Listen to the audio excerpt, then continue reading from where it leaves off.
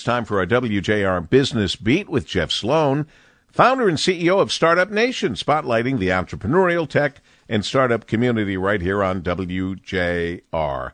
Good morning, Jeff. Good morning, Paul. What advice were entrepreneurs getting during the pandemic? Go online.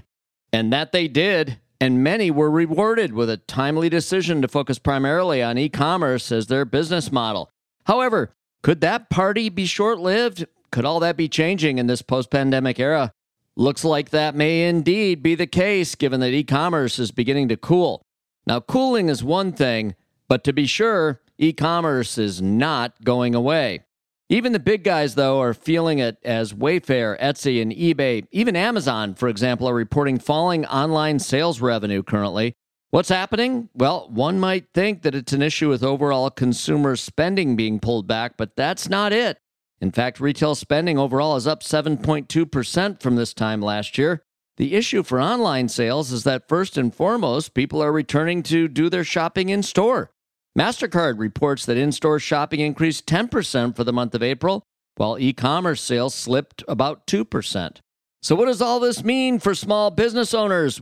Well, first of all, I view this as a likely market correction. People were at home during the pandemic, and to fill their time, many turned to online shopping. Some even viewed online shopping as a form of entertainment, and spend they did, even to the point of creating superheated sales online.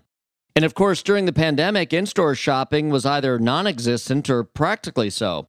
And now that the pandemic is over, we are returning to a more natural balance between online and in-store shopping, setting aside current economic conditions such as inflation and its impact on consumer purchasing. For those small businesses that set up shop online during the pandemic, even though there's a downturn now, there is no question that the future still holds tremendous opportunity and promise. The best approach these days is a blend between online and offline that offers consumers choice and creates an omnipresent opportunity for them to purchase from you wherever they want to make that happen. So stay the course, small businesses, in spite of the current economic downturn in online sales. This too shall pass, Paul. I'm Jeff Sloan, founder and CEO of StartupNation.com, and that's today's Business Beat on the great voice of the Great Lakes, WJR. This segment brought to you by Dell Technologies.